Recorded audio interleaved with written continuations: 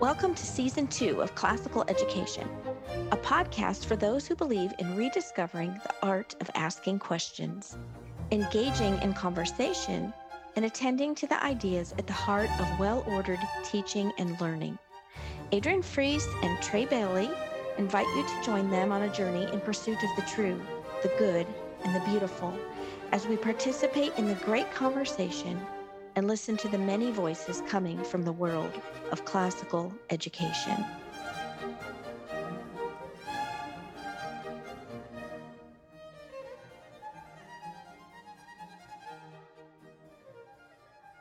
Before we start our show and welcome Dr. Angel Parham, I wanted to remind our listeners that we are a listener-supported podcast. If you're a fan of our podcast, please join us for a very special Patreon-sponsored event. We're hosting a free online listening party with our favorite music professor, Dr. Carol Reynolds, and a rising star cellist, Justin Hall. This musical event will be streamed live on October 22nd at 3 o'clock Central and 3 o'clock Eastern and 2 o'clock Central. Enjoy beautiful live music and spirited conversation from a rising young musician and a world-class music professor and guide. Hear a live defense of good music and gain new skills for listening to classical music. And interact with the hosts, myself and Trey, and other supporters of the Classical Education Podcast. If you want a Zoom link to this free event, please email me at beautifulteaching@gmail.com. That's beautifulteaching@gmail.com. Or join our Patreon page at patreon.com/classical education. That's patreon.com/classical education.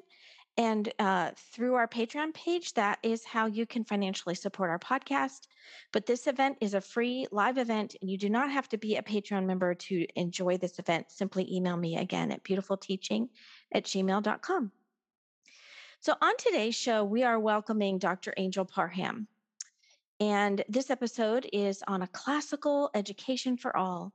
Angel and I met a few years ago when I worked at the University of Dallas, and we discussed an educational nonprofit program that she founded called Nyanza Classical Community. Nyanza is a classical Christian after-school program that helps to deepen children's education through a curriculum that helps them develop moral imagination and a foundation in cultural knowledge. Dr. Parham is also an associate professor of sociology and a senior fellow at the Institute for Advanced Studies in Culture at the University of Virginia. Her research and her teaching are inspired by classical philosophies of living and learning that emphasize the pursuit of truth, goodness, and beauty. Dr. Parham is also the co-author of The Black Intellectual Tradition, Reading Freedom in Classical Literature, published by Classical Academic Press this past year. And she's also the president of the Board of Academics Advisors for the Classical Learning Test, the CLT. And if you didn't listen to that podcast yet, that's in season 1. We're fans of the CLT. And so I'd like to go ahead and start off this episode by asking Angel to share her story about the founding of Nyanza Classical Community. Angel, thank you so much for joining us. I know that you're very, very busy, and we really appreciate you taking time to come on the show. Welcome to the show. Thank you so much, Adrian. It's just a pleasure to be here and a pleasure to be part of this burgeoning classical movement and love what you're doing with your podcast. So Nyansa began about 7 years ago. And it began as a partnership between myself and Danielle Bennett Dukes when I was still living in New Orleans, and we were both homeschooling our children. So we're both African American women who really care not only for our children, but for the larger community that we are embedded in, and just both had a real love for classical education. So for me, where I was living in New Orleans, and we still have our connections in our house there. I go back as often as I can. So the community that we were living in, we were connected with our church, which is how we arrived there. The church was given some plots of land post Katrina to help in revitalizing the area, and our family built a house on one of those plots post Katrina. So the community is one that, it's has a lot of issues struggling with, a lot of wonderful people, but also a lot of issues, largely African American, lower income, working class, a smattering of a few more middle class people like ourselves. And then our church was located just a few blocks away. And there were other families from our church nearby. My neighbors across the street, I would talk to them. Um, and they had children about the same age. So at this point, I'd say, maybe like 7 years old and younger. And I would just go across, kind of just to talk to them, say hi. And they would say, one mother said, my son is about to go into third grade and he's just not reading where he should. And I just don't, what's going on. I don't feel like I'm having good conversations with the teachers. And then another mother down the street across from us, we both had kids who were either 4 or 5 at the time.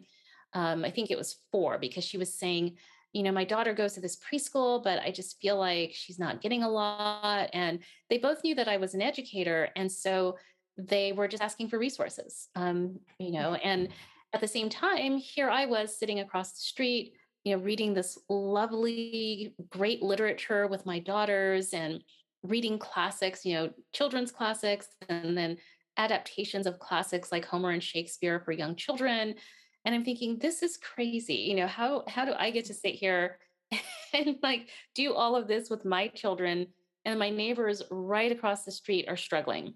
And Hmm. then Danielle also really had a heart for other families in her community that were also not able to take time out to homeschool or do classical education. So we came together to co found Nyansa Classical Community. And it was modeled on what we were doing at home. So we had lots of rich literature, we had memory work, poetry, Bible, Latin. And that is, so it was modeled on our homeschooling lives.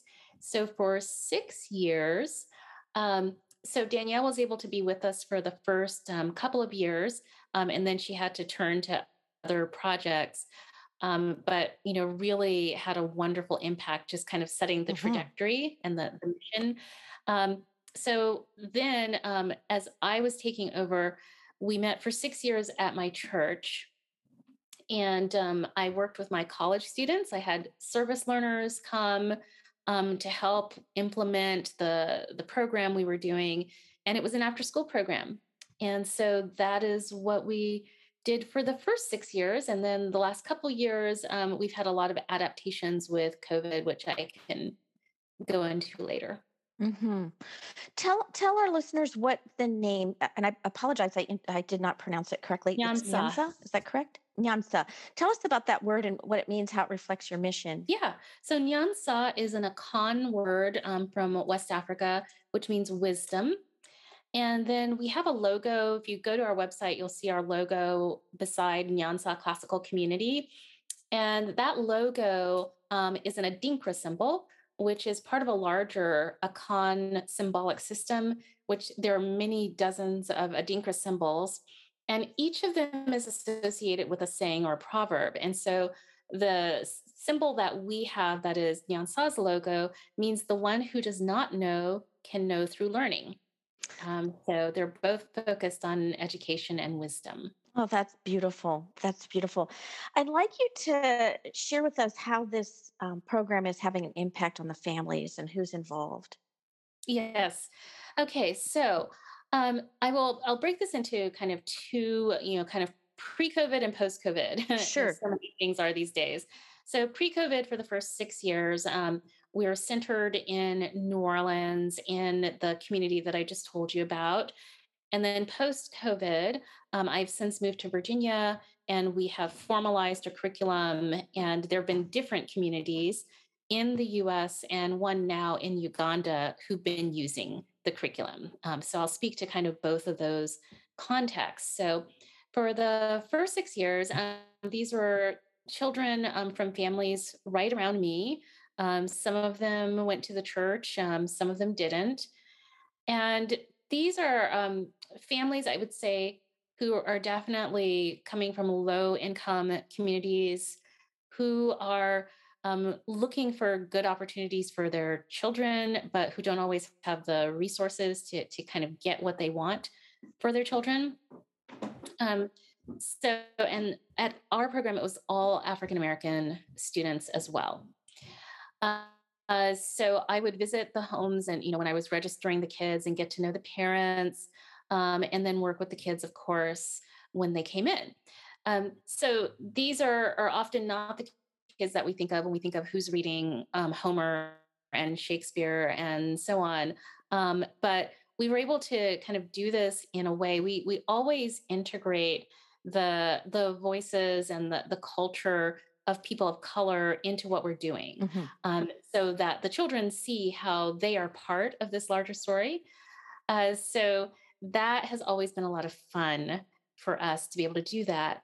So these are our children who often, in the public discourse, the focus is on, like we just need to kind of crack the whip and, kind of drill them more and more and test them more and more. And certainly there's always room for testing. But I fear that sometimes we lose this sense of wonder and beauty that is also so crucial for education. And so, what I loved about having this as an after school program for 6 years was, so we would also help them with their homework. But then they would get to go in. At one point, we were studying the ancient Egyptians and hieroglyphics. We made cuneiform tablets out of clay. We studied Bible stories and had Bible story Jeopardy. We would do Latin games with different Latin roots. We would read Homer, a children's version of Homer's Odyssey, and then look at that alongside of African American artist Romare Bearden's Black Odyssey Oh, the series, which is art that just you have beautiful. is incredibly beautiful. It's so Mhm. touching. Yeah. Yes, yes. So always, bringing together art and poetry, song, games, to really always reinforcing the academics, but also giving them a space to breathe, to sink into great story, to act it out, to do artistic work. And so that's where we love to be able to work alongside schools that maybe are not able to focus so much on that piece of it. So that's kind of a little bit of a portrait of our students for those first 6 years. And to clarify, most of the schools you're working with are public schools, correct? So yes, those Mm. first 6 years they were all public schools. Uh-huh. Yes. So And so that you're immersing these children in the after school program to experience what a classical school should look like, really. that is the Yeah. idea. That is Hmm. literally the idea, is to bring classical schooling and pedagogy to students who are not necessarily getting that where they are. Hmm. Hmm. How have the families responded? Mhm. So they have been really happy, in particular when we would have memory work where the kids would go home chanting or singing the memory work. They would say, "Oh my gosh, they're always singing this song," or So that was a lot of fun.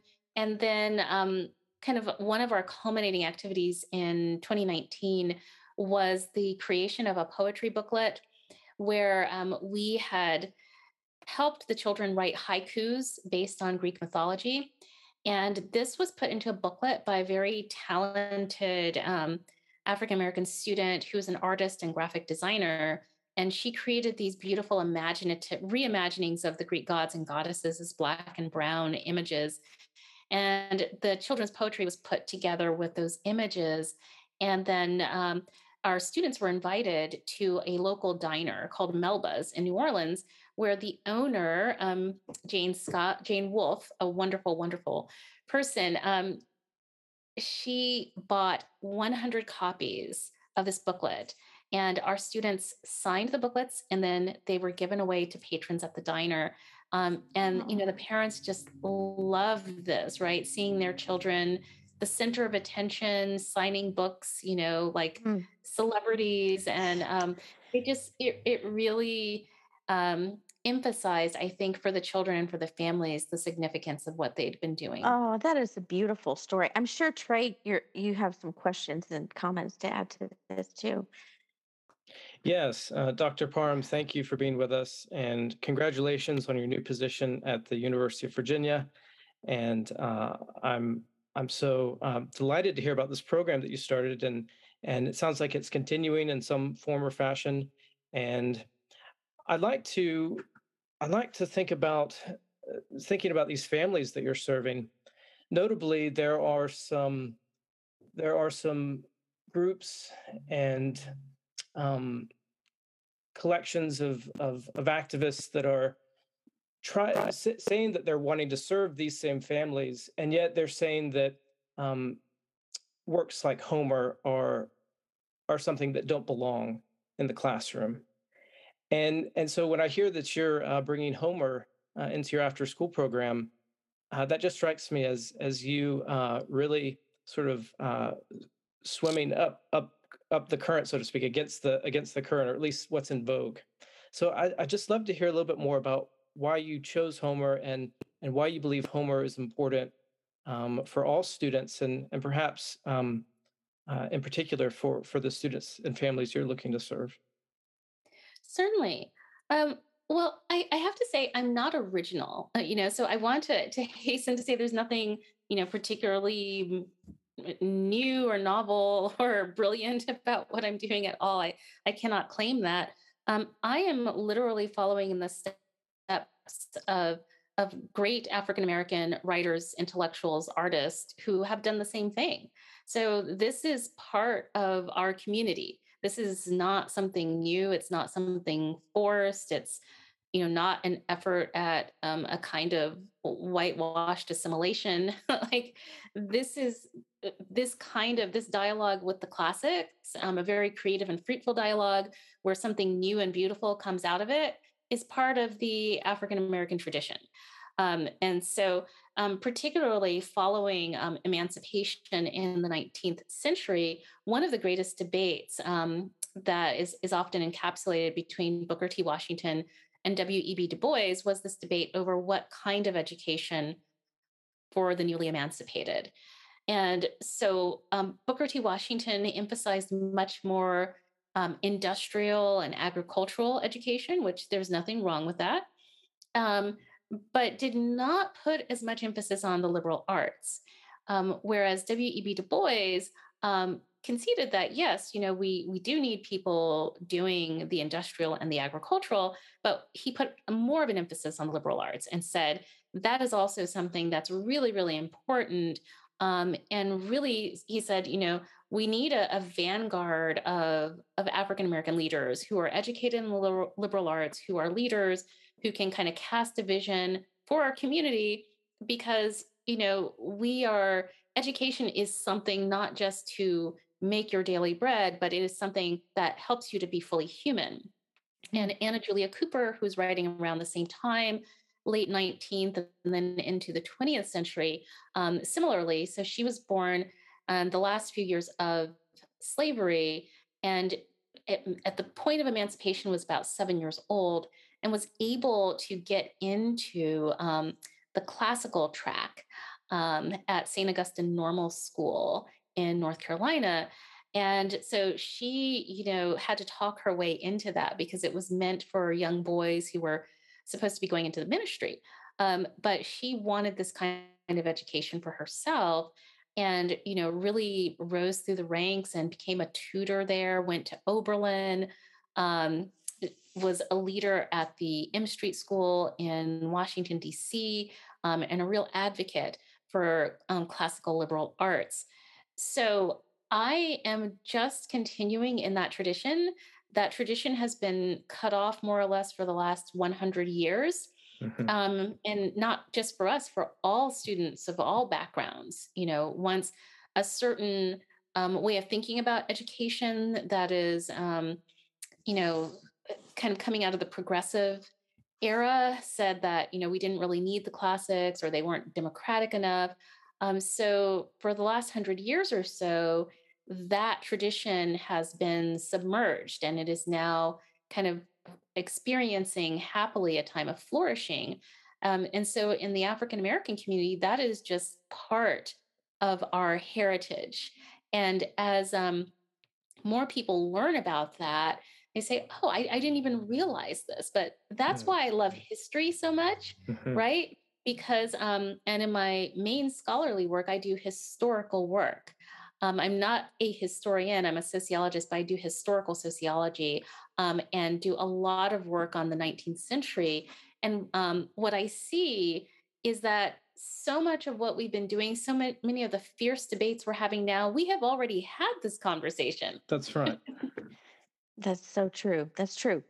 Um, I'd like you to talk a little bit about your understanding of liberal arts education and why it matters for all people. Some of our listeners are brand new to classical education and they're asking, what is classical education? Because it's becoming a more popular option for parents who are looking for an alternative. So I'd like you to explain to our listeners what your understanding of liberal arts education really is. How is it different and why does it matter for all people? Yeah. So when I think of the liberal arts, there are many different ways of thinking about it. If we think about it just etymologically, kind of the origins of the word liberal, it is an education that is freeing. So one that is freeing the mind and the spirit to be able to to truly flourish. But then you can get into some of the more specifics. Um, and so there we can think of grammar, logic, and rhetoric, for instance.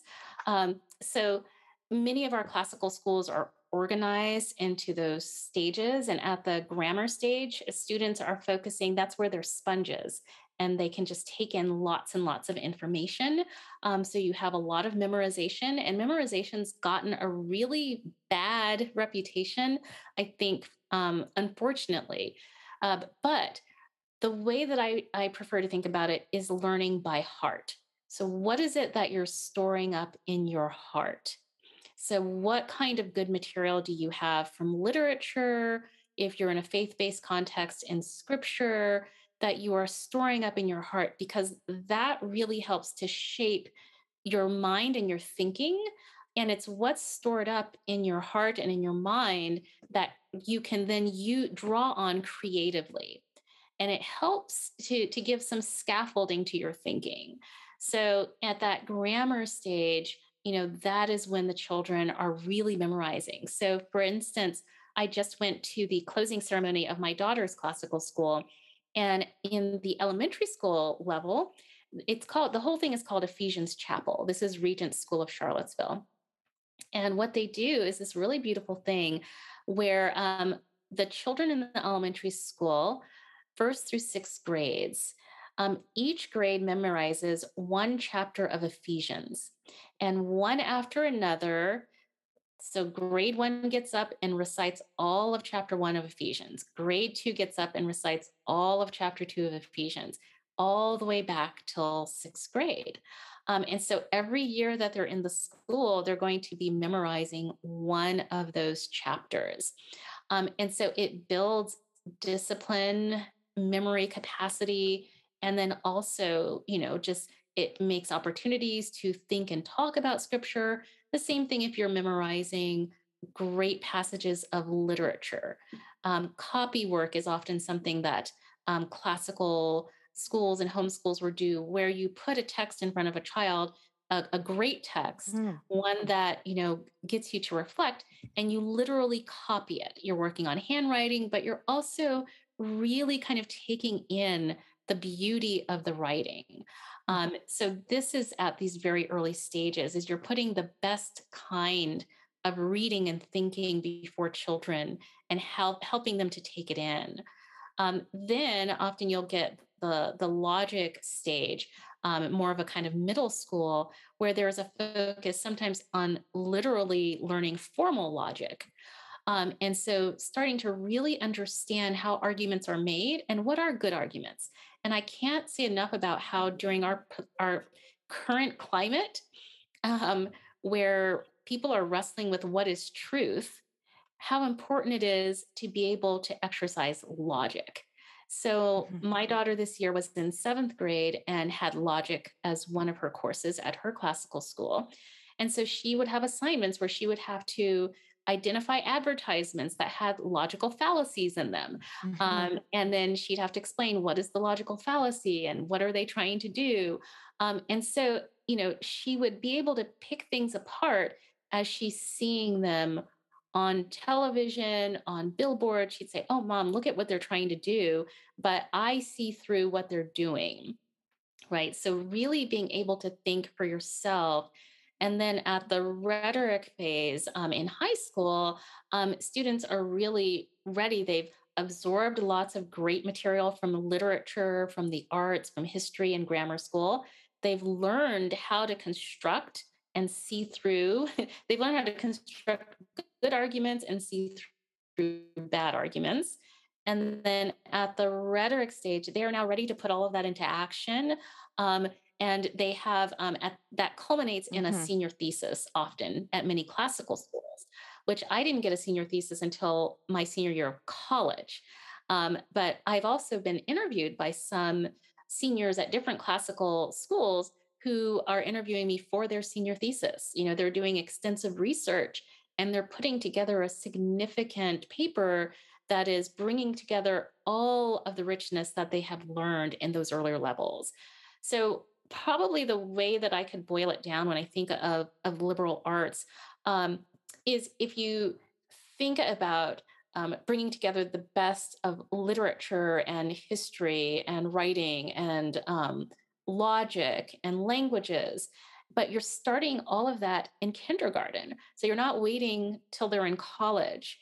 You're starting that at an age appropriate ways from when they're in kindergarten, and you get 13 years, K through 12, of that kind of very rich education. Mhm. I think this renewal in classical education that's been going on for the last few decades now has just brought about so many good things and has really um, welcomed back into the lives of schools and families these great works of literature that in some ways were really just being preserved by homeschool moms because they're being quickly jettisoned from the halls of higher academia, as you know, as someone who works in that space.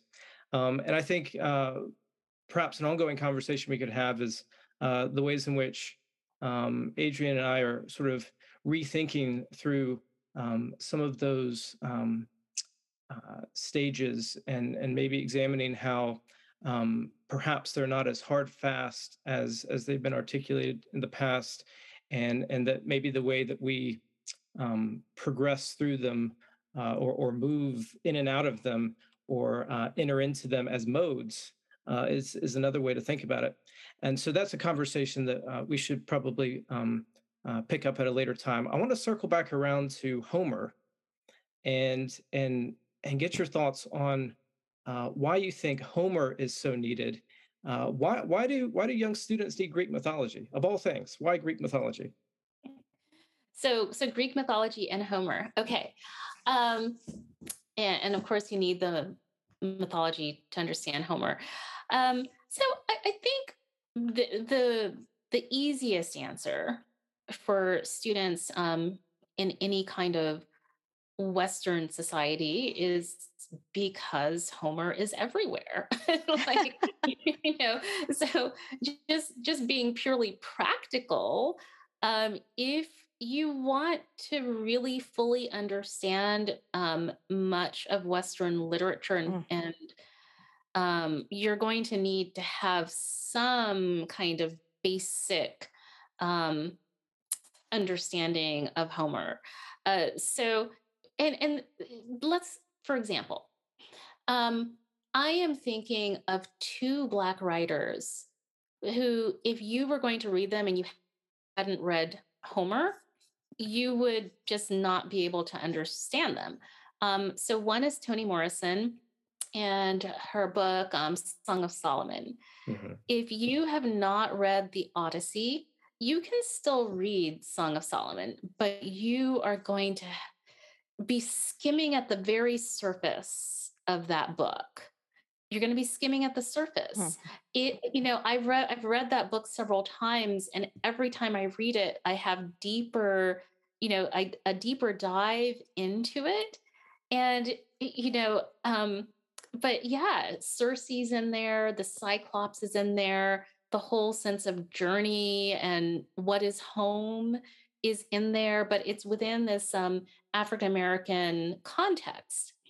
And so you would just be missing all of those levels. Another is Derek Walcott, who is a West Indian writer. And so he wrote Omeros. And in Omeros, he says that he named it that because that was the Greek form of Homer, which he hadn't known. And he saw these resonances between the archipelagic nature of much of the Caribbean and Greece as an archipelago, and being very seafaring. And he also was kind of looking in Omeros, it is recast within this kind of West Indian post enslavement situation, where it's again kind of the African diaspora grappling with what is home. Mhm. And so it's put into that particular historical and cultural context, but he's very much drawing on Homer's Odyssey, right? And so these are just two examples, but of course, much of Western literature, American writers, European authors, if you have no familiarity at all with Homer, you can read literature, but to what extent are you really grasping it? Mhm. Yes, I think that's quite right. Now, earlier in our conversation, you mentioned that your students learn to sing and to chant, and this is something that is certainly a part of the classical tradition, and we see its effectiveness, sort of in that sense. But there's also just something that's just human about chanting. I mean, we see it across culture and across time, and sometimes we chant very beautiful things. I'm thinking of the Gregorian chants, for example. Mhm. Sometimes we chant silly things, like with our children. I scream, you scream, we all scream for ice cream. And then sometimes we get together and we chant very dangerous things, like "Hey, hey, ho, ho, Western Civ has got to go."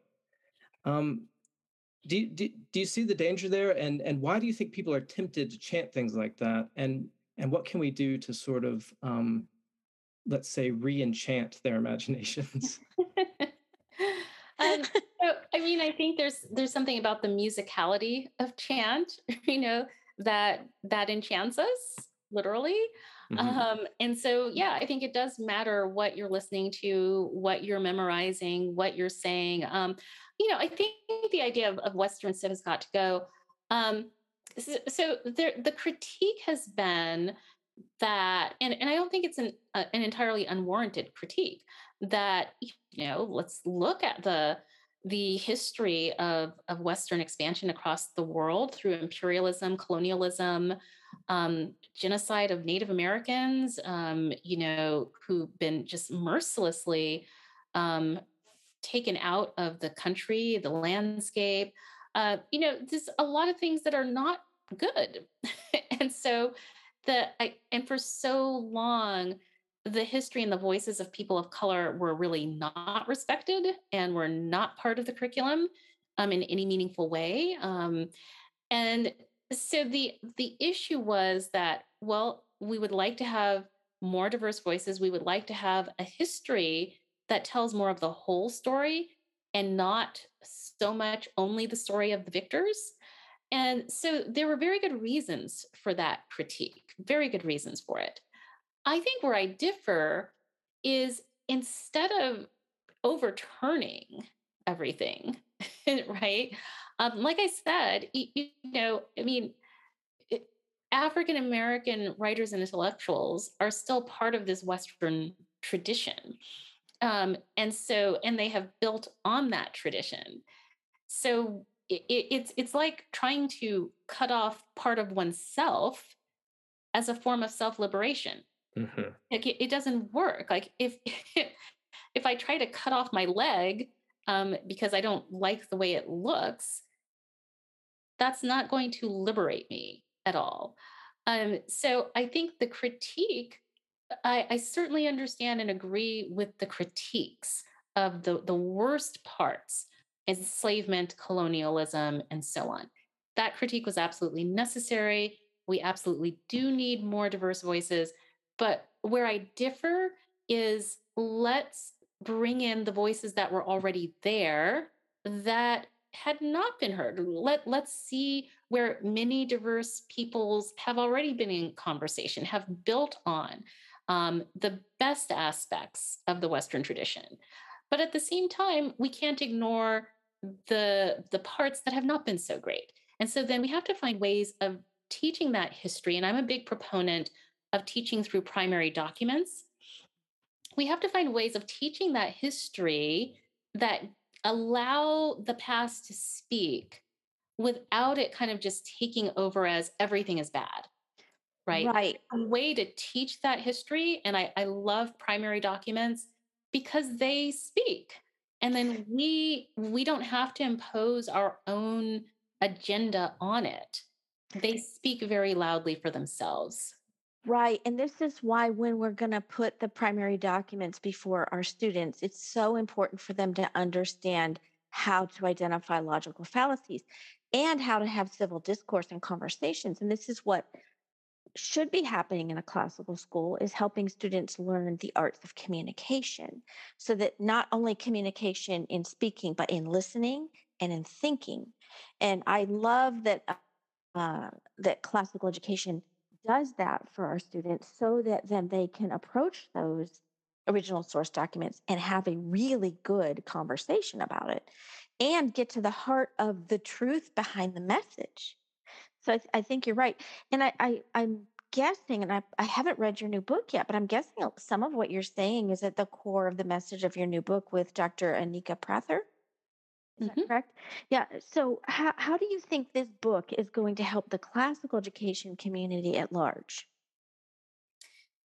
Well, only the classical community can decide that. But I guess my hope is that it will provide resources and an approach for thinking about how to bring in more diverse voices and perspectives that are already part of the tradition.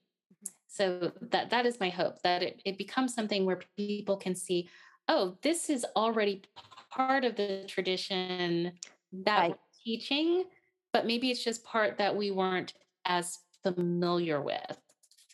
Mhm. And so that it just provides more resources Why for looking why at that. So why do you that is my hope. think that we aren't as familiar with it? What happened? Very good question.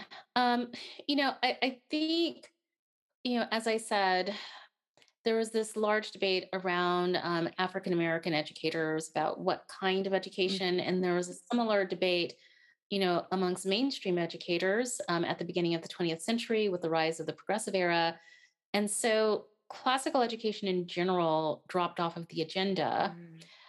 but Black intellectuals in particular, just because of their status in society, were never going to be at the center of the mainstream to be able to determine, what the mainstream curriculum was going to be.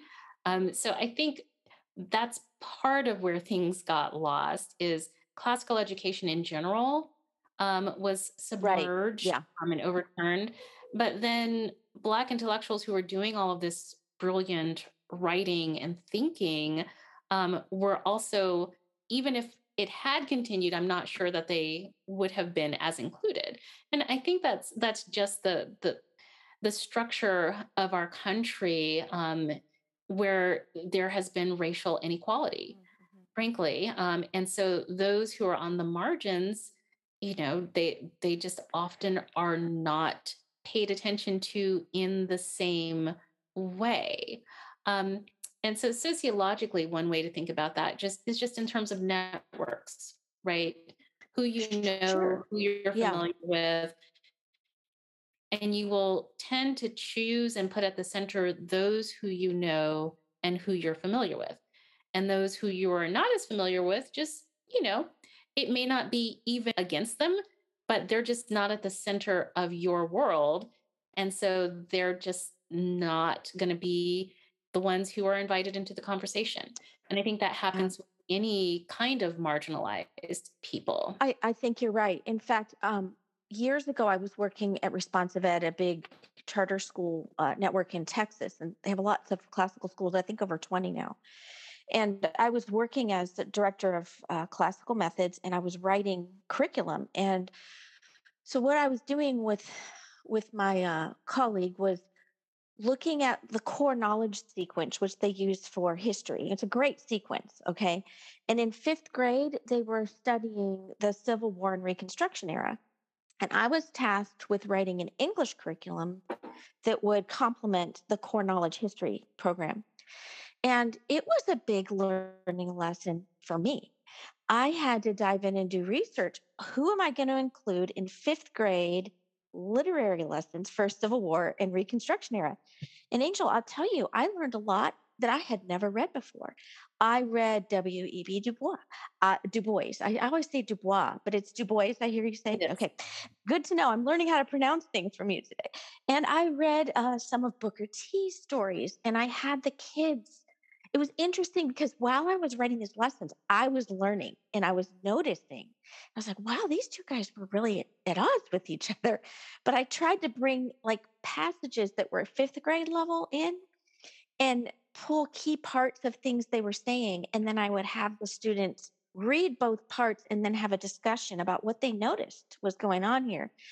And then I had them reading, um, there were several others. We looked at some Winslow Homer paintings from the Reconstruction era.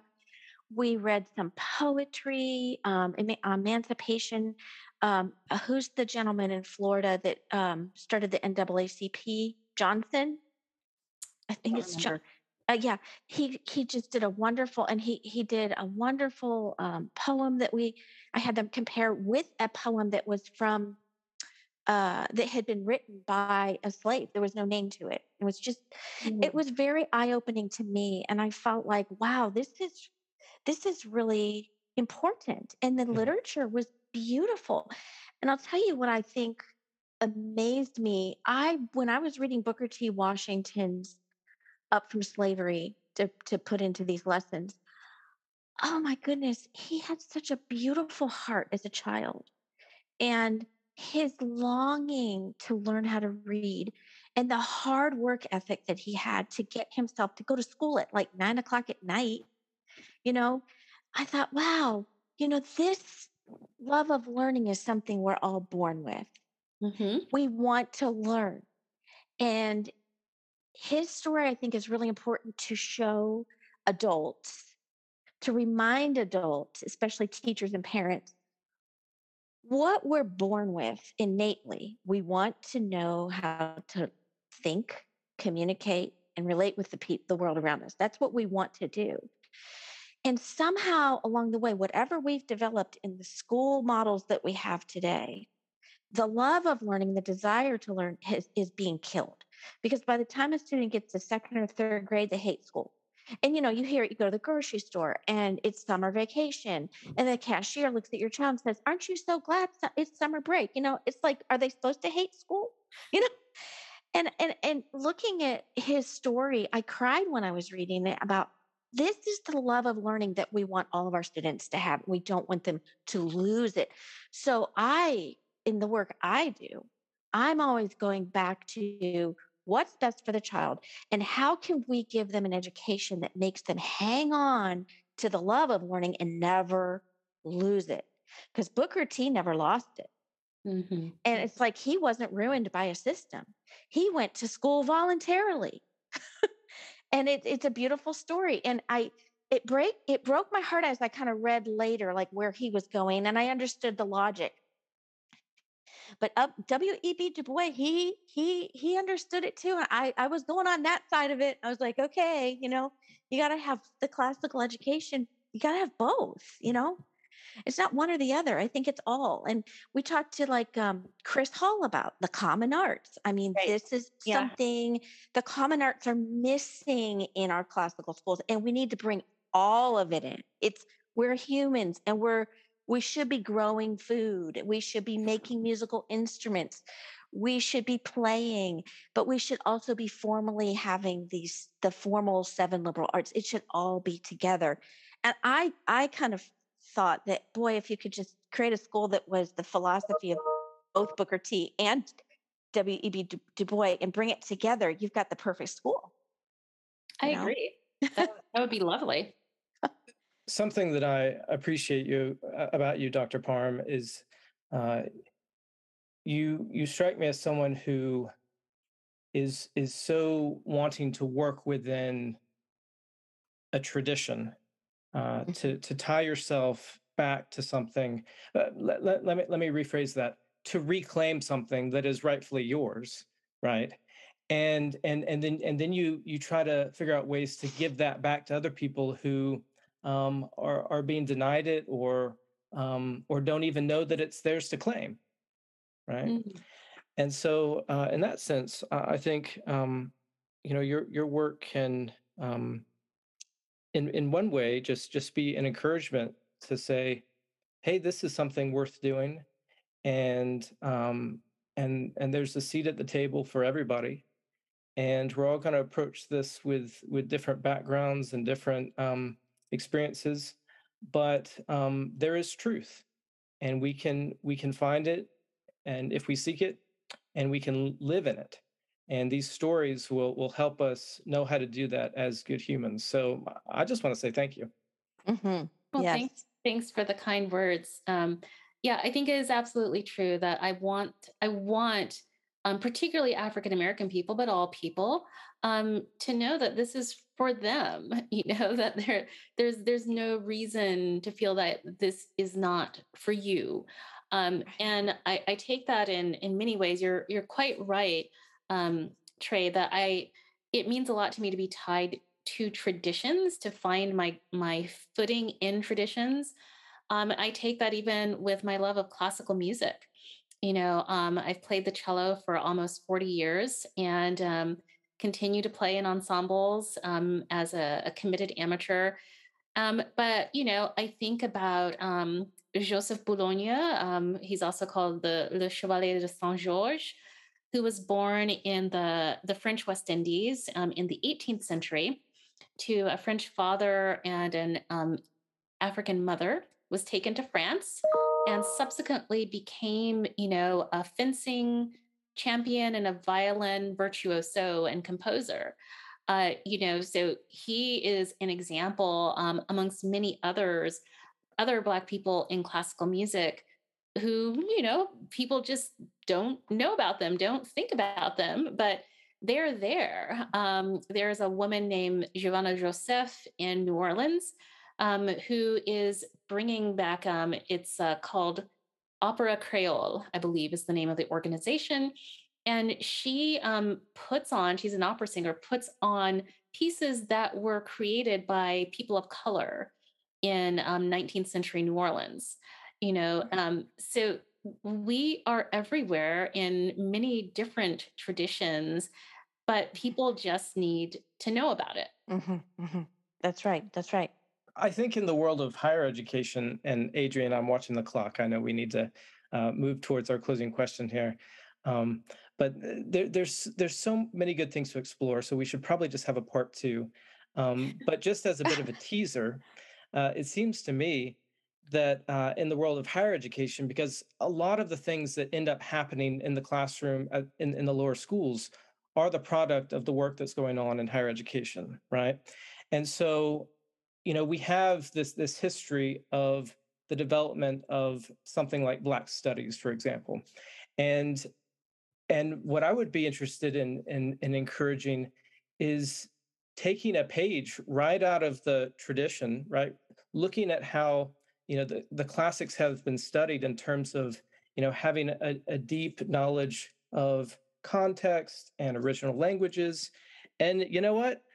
Let's see those colleges and in those departments um, going back to language requirements like Swahili and Fulani, or even French to read Algerian and Moroccan literature, or Portuguese. I mean, if we don't have that, then we're just going to continue to lose texts and stories from the past because we can't read them, or because That's true. they're not being considered in the halls of academia. That's So true. Yeah, I think you're absolutely right on that. So I've been in higher education for a very long time, and I recall when we were redoing our core curriculum at my previous university, we had this whole argument on languages, precisely on what you're talking about, and I fought really hard for languages to say, we should have at least 2 years of a language, at least. Mhm. That's not going to get you fluent, but that will at least give you a foundation.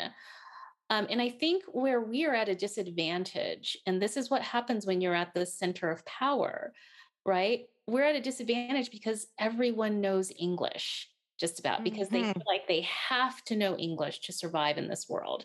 Yeah. We are at the center of power. We don't have to learn everyone else's language. We Mhm. can go almost anywhere and operate in English. And while that feels good and comfortable, it is a gross disadvantage that we don't feel pushed to learn more. Mhm. You mentioned Swahili. So, my master's thesis was in Tanzania, and I interviewed people with a research assistant in Swahili. So, Swahili was my first foreign language before I switched to work in Haiti, and now it's French and Haitian Creole. So, I have a great respect for languages. Ironically, in terms of classical education, I don't have Greek or Latin, but I'm still trying to solidify French and Haitian Creole, and I've already been through Swahili. So like there's there's a limit to how much I can do. But yes, if you don't have languages, you can't fully explore another culture and its literature. That's true.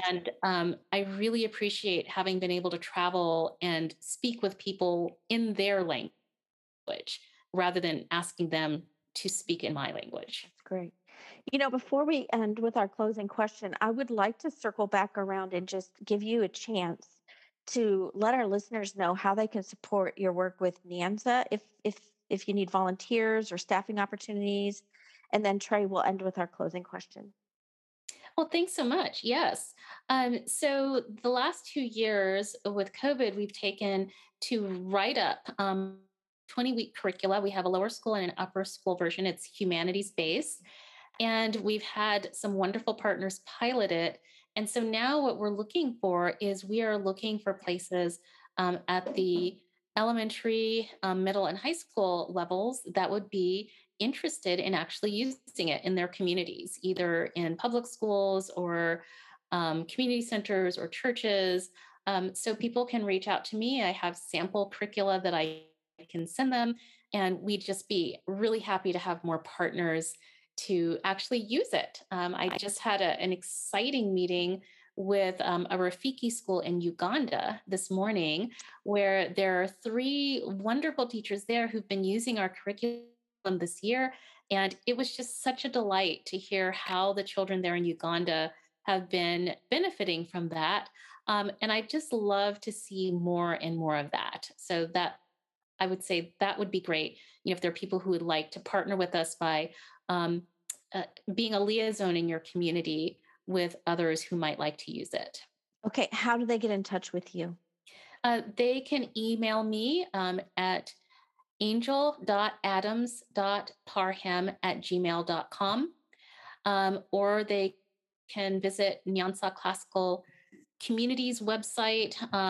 And when they do that, there is actually it's nyansaclassicalcommunity.org. Maybe I can just put that in the chat for you. Mhm. But when they do that, there is actually an option to get in touch with me. Okay. So either way. very good. Okay.